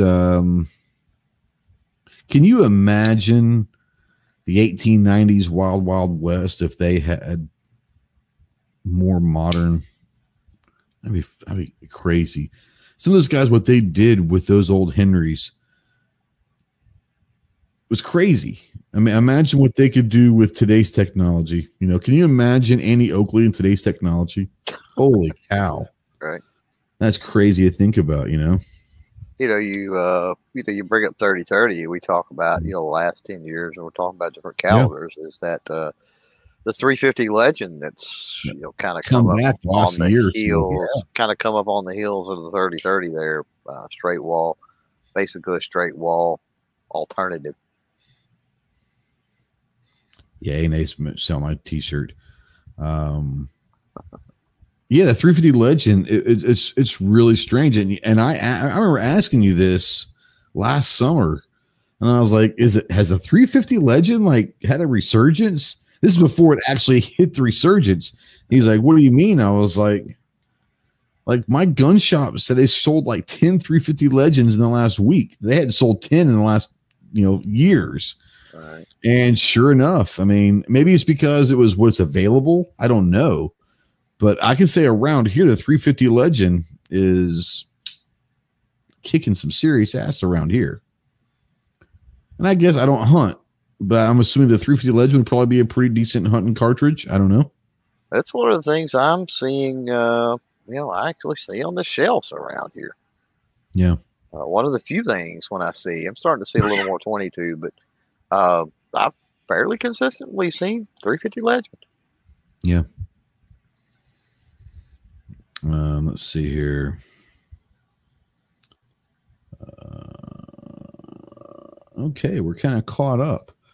We're about at the hour and a half. Y'all need to talk more out there in the chat. So they do need to talk more. Yeah, they could help us out. We're getting ready to have some fun, though.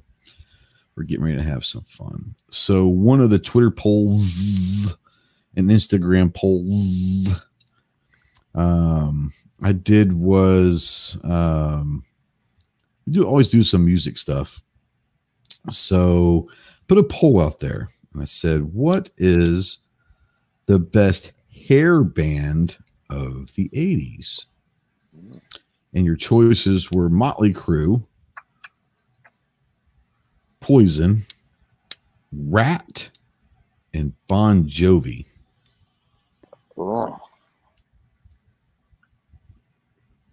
Ironically, it was very. I don't think hardly anyone voted on Bon Jovi or Rat. It was all Motley Crue and Poison. And I want to say that so I did an Instagram poll on that, and like 80% of the two, Motley Crue, Poison, like 80% said Motley Crue. To me, when I think 80s hair band, it is Motley Crue. All right. Who do you think of when you hear 80s hair band? Rat definitely comes to mind. Yep. White Snake. Poison does. Bon Jovi does. I don't have necessarily a problem with that. Skid Row, possibly. Mm-hmm. Yeah, that was more toward the later end. But yeah. People say Guns N' Roses. I don't consider Guns N' Roses a hair band. No. I think that Guns N' Roses ended hair bands. Yeah. Appetite for Destruction ended hair bands.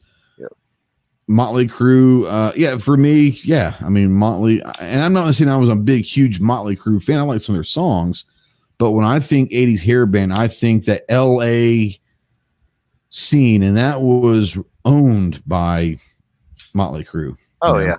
Well, then you had, you had Tesla, you had LA Guns, you had. Not Tesla, sure. Golly. Okay,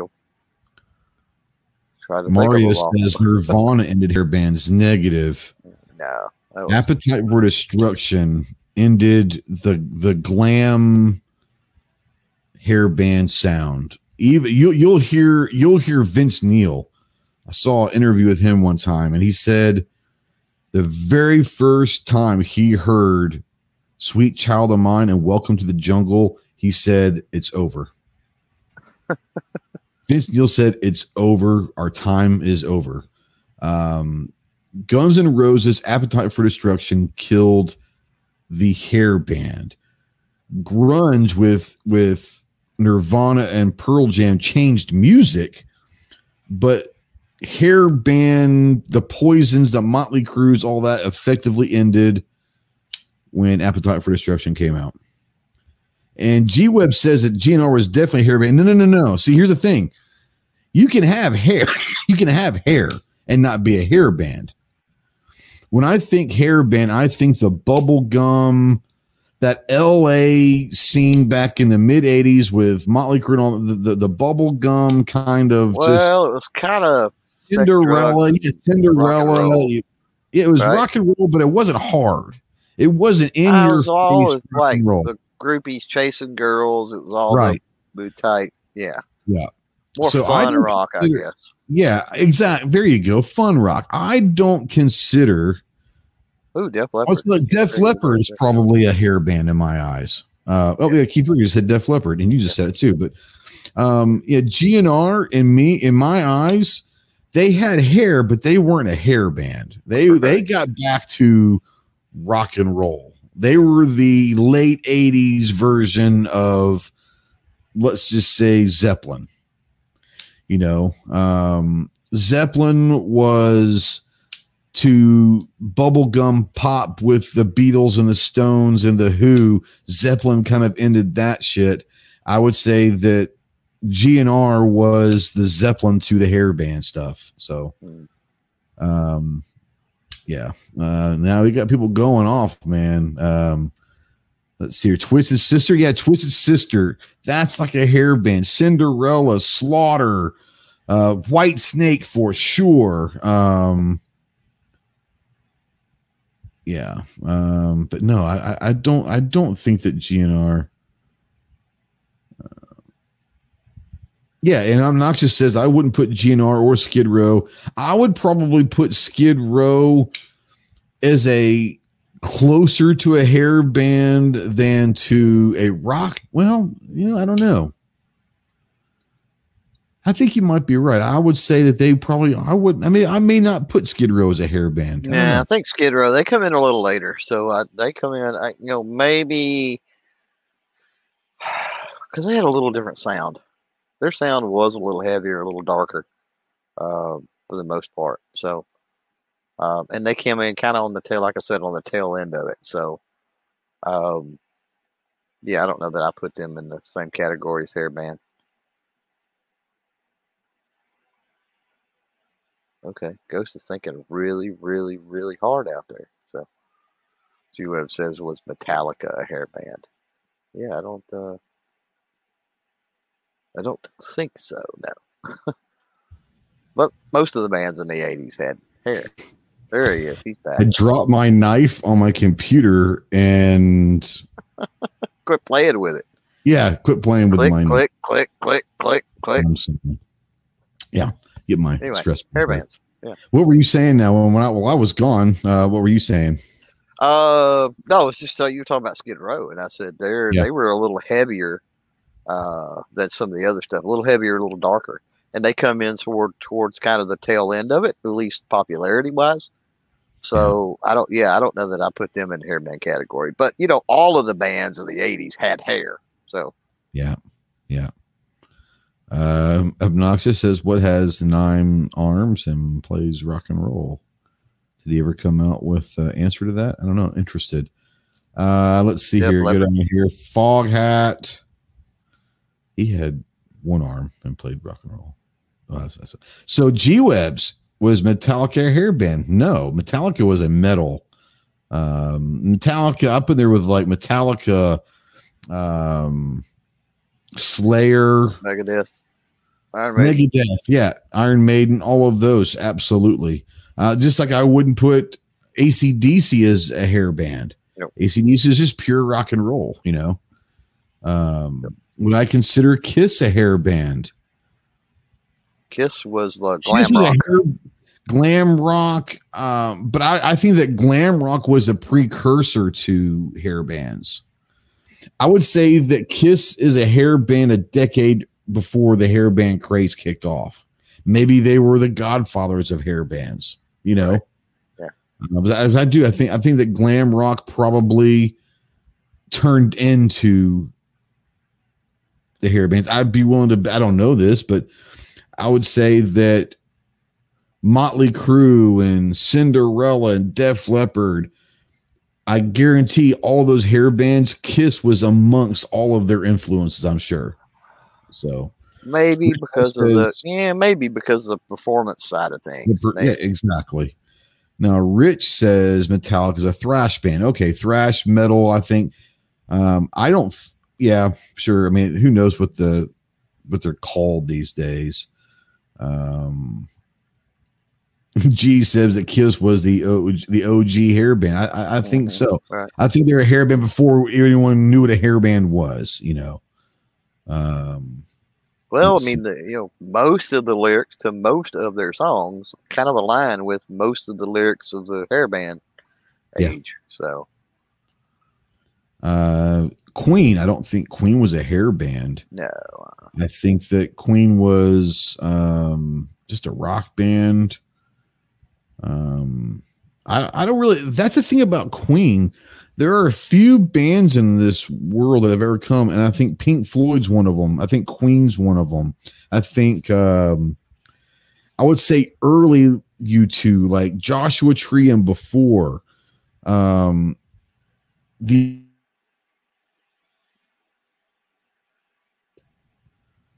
A group, they are just them. There's no one else that does quite what they do. There are people that are going to try to be like Pink Floyd.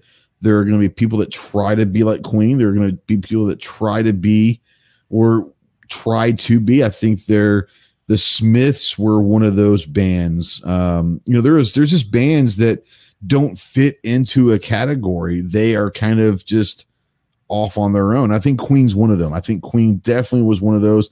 Didn't have a category you could put them in. Are they pop? Are they rock? Are they theatrical? Are they glam? Are they hair bands? Are they punk? What are they? I don't think they could.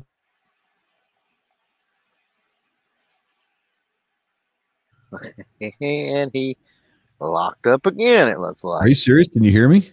There you go. You're back. Did you hear anything about what I said about Queen? No. I went off on Queen. So I went off on Queen and Pink Floyd, and like I said, there's just bands. There's Pink Floyd, there's Queen, there's early, I would say Joshua Tree and prior. For U2, I would say the Smiths, that don't fit into a category. They are like tell me what Queen is. Are they glam? Are they hair band? Are they theatrical? Are they pop? Are they punk? I don't know what Queen is. So I think I don't know. There's just Queen's Queen, Pink Floyd's Pink Floyd. U2, well, early U2's just U2. I think in the 70s, Queen was, that 70s rock and roll. And then I think that I think they morphed into a little bit of the glam rock. When they dressed in drag, got kicked off MTV, for example, whatever video that was, I don't remember which one that was. But anyway, I've Got to Be Free, maybe, or whatever. Sure. That definitely kind of points to, I would say that they're sort of glam rock in a way. So I think they were a little bit of mixture of a lot of different things, right? I mean, look at Bohemian Rhapsody. What genre do you put that in? Seriously. Well, that was what, like rock opera? 73, 74, something like that. Is that rock opera? And if that's the case, then you put them in there with like the Who, right? So I don't know. Yeah. Yeah. Okay. I'm getting ready to piss off a lot of people here. And I see Rush I can't stand Rush. I would agree with you. There is nothing about Rush. There is literally not one song from Rush that I would sit there and say, if I heard it on the radio, I would keep it on there. Rush does. I'm not saying they're bad. For me, they do nothing for me.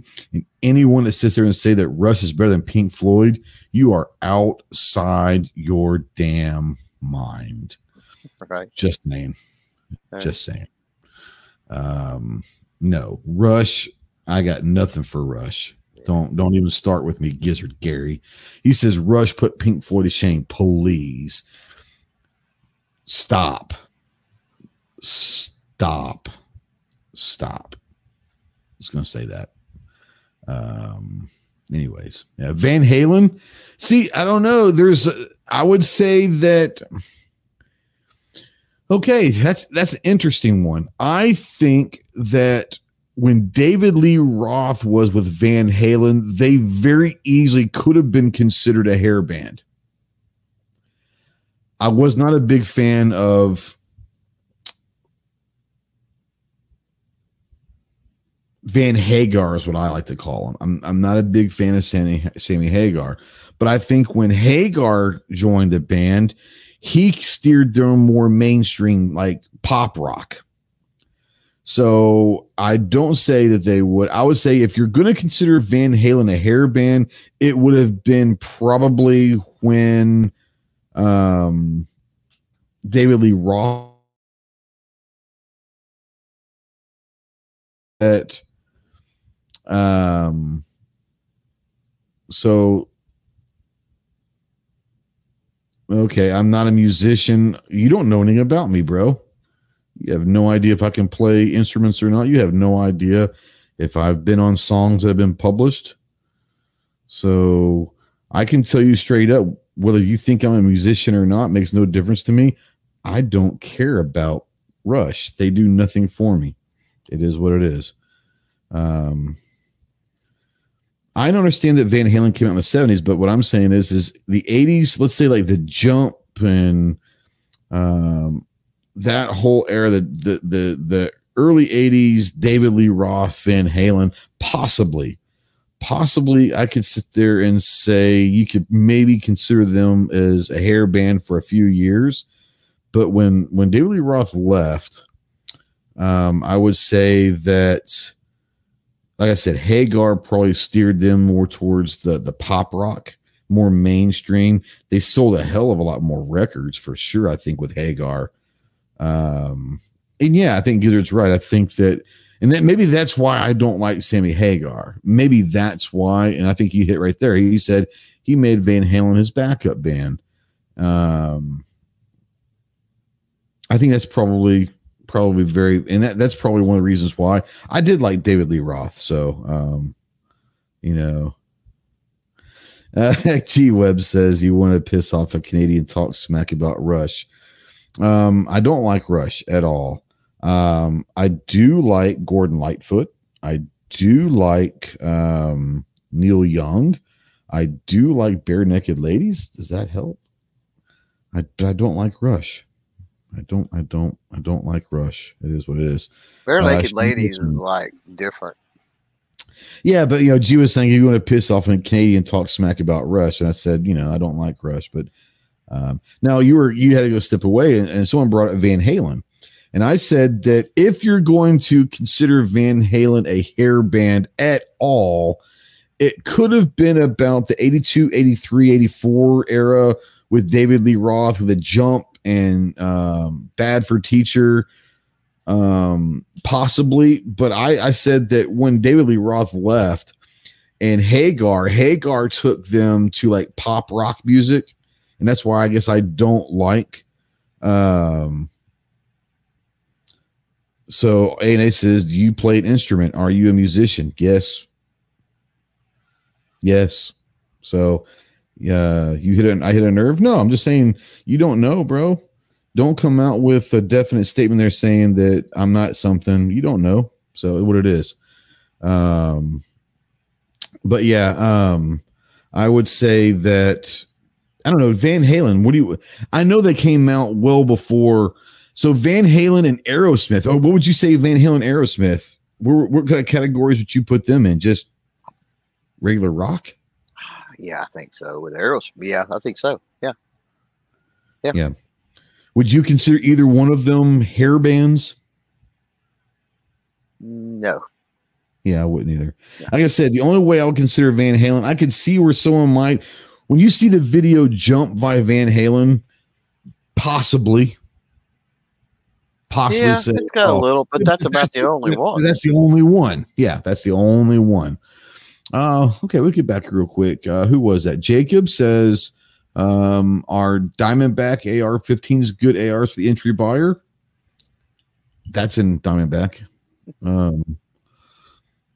I've never had a problem with it. Would it be something? It's not going to be issues with that one. No, I've never had an issue with that rifle. So, is it the best thing? Not at all. But I would never speak ill about my experiences with Diamondback. So, G-Web says Aerosmith equals hair. Well, I mean, all bands from the late 60s on up, or hair bands. I mean, hell, the Beatles had hair at the end. Right. Gizzard says that Hagar was better without Van. I've never been a Hagar fan. Now, you were gone. Gary made a really good statement. He said that he thinks that Hagar made Van Halen his backup band, and I don't disagree with it. And maybe that's one of the reasons why I didn't like Sammy Hagar is he became a singer with a backup band that had the greatest guitar player of the time, and made them a pop rock. In my opinion, took them to pop. He made them much more commercially successful, no doubt. Sold a lot more albums, made a lot more money during that time, but they weren't the same band in my eyes. I don't know. I like Hagar. I mean, that was just there was a different sound to Eddie and the rest of them, with all that. Yeah. Did Hagar have one hit with Van Halen? Honest to God, their biggest hits were with Hagar. Right Now is probably the best-selling song of Van Halen's history. Was Right Now, and that was a Hagar song. So, but I don't like Hagar. Never have. And I don't know what it's about. I don't know. I just never have liked them. G23 is getting ready to get banned. Nice seeing you. Nice knowing you, kid. He said the Beatles are the world's worst band ever. Changed my mind. Musicianship, I don't know. George Harrison was a very average, maybe slightly above average lead guitar player. I would say that if you've ever listened to just the pure bass lines of Paul McCartney, he was a hell of a bass player. Ringo Starr, it is what it is. Now, musicianship, I would say that very average band. What made the Beatles is they changed music. I would say the greatest songwriting band ever, probably. But yeah, I love. I'm a Beatles guy, so 223 have a shirt. Yeah, I don't know where I've had this shirt for a long time, but let's see here. Led Zeppelin, one of the best ever. See, I'm not a huge Zeppelin fan. I like Zeppelin. I hear a Zeppelin song, I'm not going to turn the channel, but I wouldn't go to their one of concerts. They were going to come out. I wouldn't go to the concert. Beatles and Elvis, 1000% overrated. You have your own opinion. The Beatles and Elvis, I would say that every musician, including R&B and hip hop and all that, every musician today owes 25% each to the Beatles and Elvis of every dollar they make. Half of their money should go split between Elvis and the Beatles. Just saying. If they are a 4-piece rock and roll band, that's the Beatles. If you're talking about a solo artist that is able to cross into white America and black America, that's Elvis. So every hip hop that's selling to white America, Elvis started all that. So I would say musically, possibly. Legacy, no, you can never overrated. Elvis rode the coattails. Okay. There were some great artists back then, no doubt about it. You talking about the only one, this I never saw him, but from my understanding, people that were around for all of it, that said the only person that they've ever seen that could hang with Elvis as far as on stage and a show was Michael Jackson. Yeah, I don't know.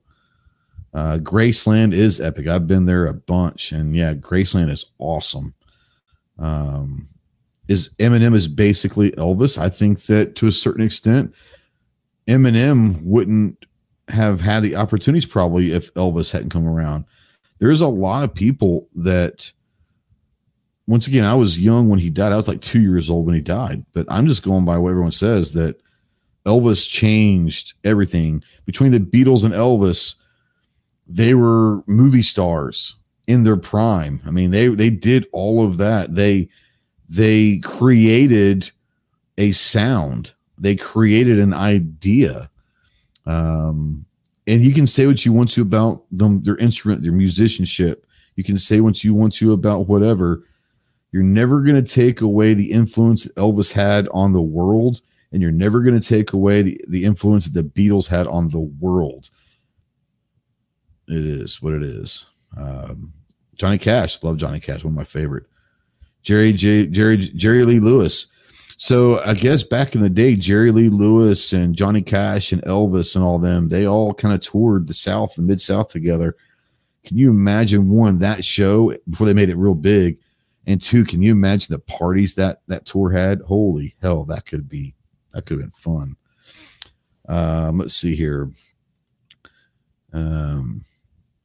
Every Elvis movie made money at the box office. Oh, I'm sure they did. And just like every movie the Beatles put out. You could have put a box of dog turds with the Beatles name or the Elvis, and they'd sell out.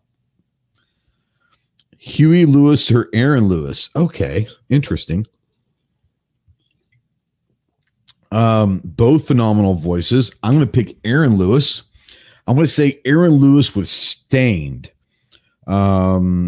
I like the country album that he put out a few years back, but I love Aaron Lewis's voice when he was with Stained. Huey Lewis, I couldn't stand the music. Too bubblegum pop stuff. But Huey Lewis had a great voice.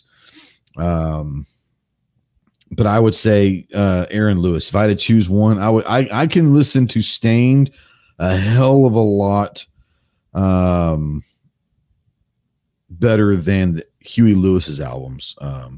G-Web says, I have the Dog Turd album. It's okay. Yeah, there you go. Yeah, Stained was awesome, but Aaron Lewis, I love his voice.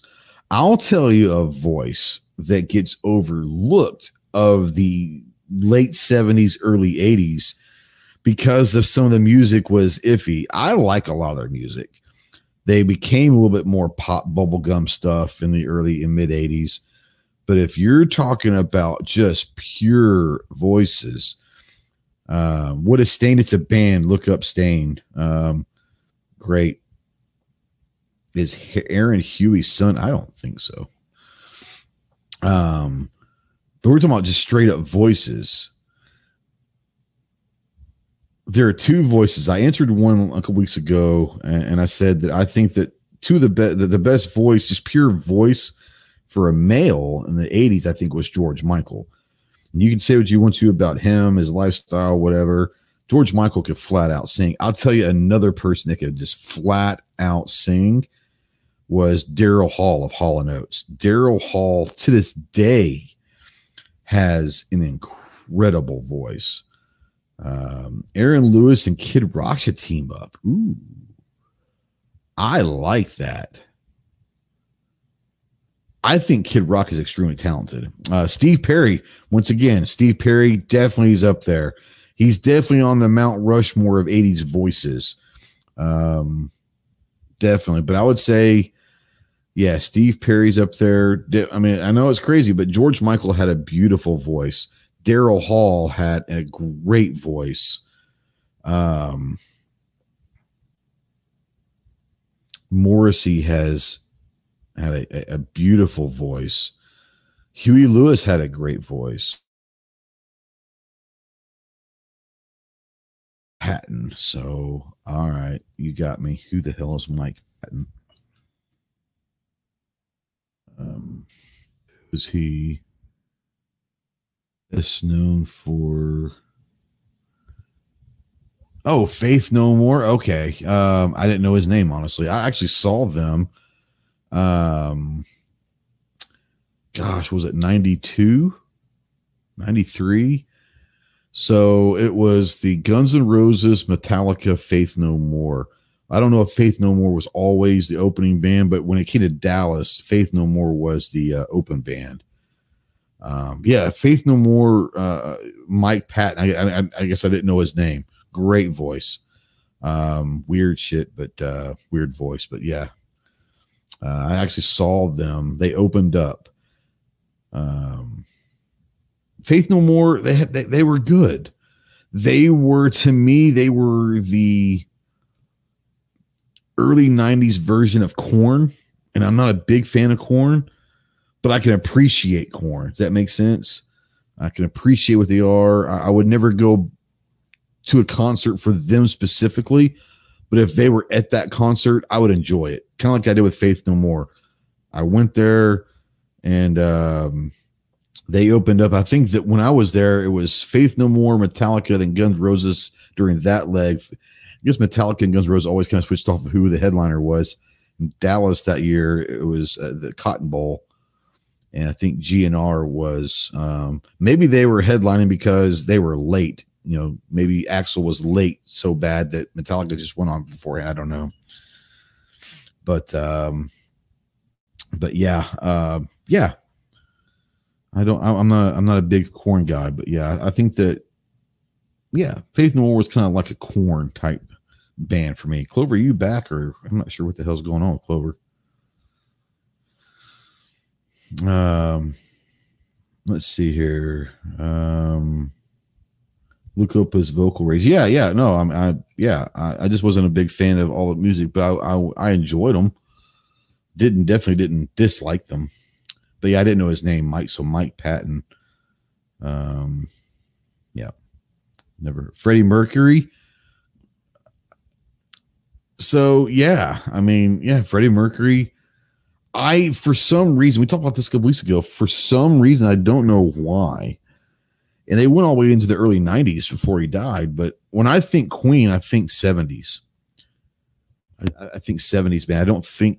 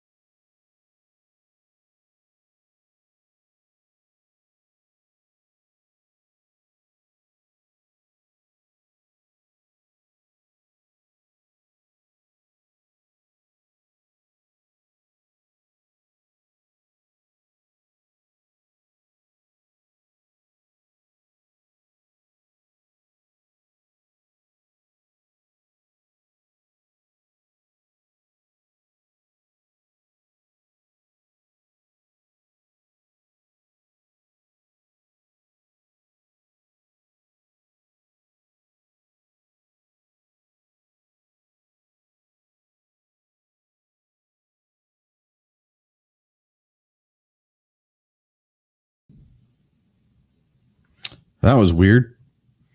My phone as you guys know, I run off of my phone, but my phone decided that it was going to update.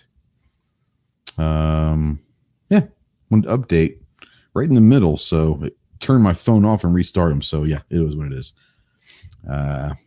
So if this was a movie, it'd be Frozen. Yeah, Gremlins got me. No, my phone just decided it was going to restart and update.